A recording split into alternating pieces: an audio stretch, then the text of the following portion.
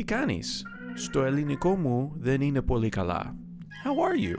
My Greek isn't very good. I'm Nick. Welcome to your daily dose. That's all the Greek I'll subject you to on this episode, but you will get to know a little bit more about me and my Hellenic and Canadian sides. Enjoy.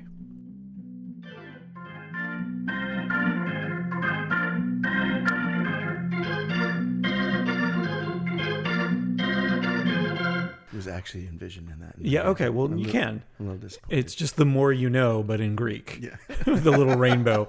But my understanding was as you get closer to sort of the Middle Eastern areas, like Turkey, the darker the skin, the darker the hair. I mean, my dad and I, and my sister to an extent, look more Arabic than, when we're mistaken for something. It's usually... I see a lot of Greek in you. I see Greek, It fits, but I knew your name before I saw your face, so that kind of can skew your thoughts. Right.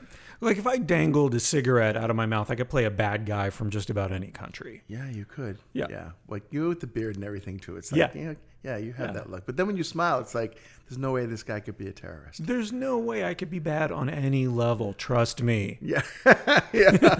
Those two and then words, I do that intense stare. It gives you that feel that says, I will not trust you.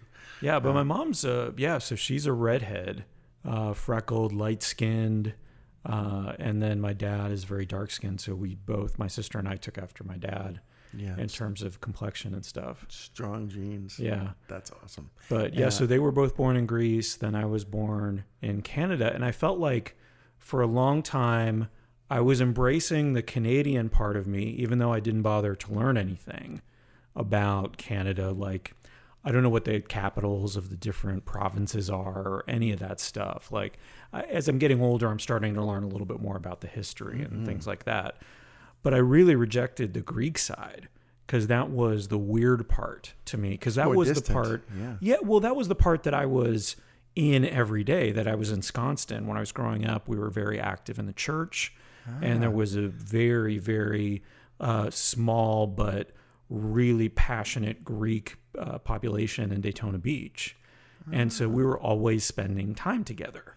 We were always going to church together. So your family was into the culture. They were living it. I think that's really cool. And that's now, were they that way in Canada too?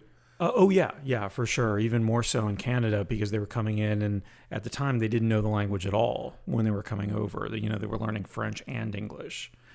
When they came over there, and then when they came to Florida, and it was a little bit easier for them. But for me, it was, I don't want to eat this. I want to eat hamburgers. I don't want to eat souvlaki and moussaka. I want to eat like a hot dog and, lasagna, which is not American, but it's still more American because I saw it more in pop culture. Yeah. Well, that makes sense because you think, what do you get when you combine Greece and Canada? Canola. Yeah. Right. I just had a lot of oil and just oiled myself up. See, all the stuff you were seeking had that in it. And I'm just looking for like the Greece connection. Nice. I'm sorry. That was just dancing in my head and I had to spit it out. That's interesting to know though about your history. I like knowing that. But then you get older and you embrace that a little bit more. When did you come here from Canada? Oh, when I was a month old. Oh, real? Oh, it's little soul. I was tiny. For all intents and purposes, I'm a Floridian. Hold on there, dreamer. Let's have a conversation about this. Although I know we're not looking toward our northern border friends in order to put up a wall, I got to say something right now. Yeah. Dude, you got to earn that residency. You got to. Did you take the test when you were 1 month old? And if so, what score did you get? I did pretty well on the 1 month baby score. So they translated for not only different languages, but different ages. Yeah.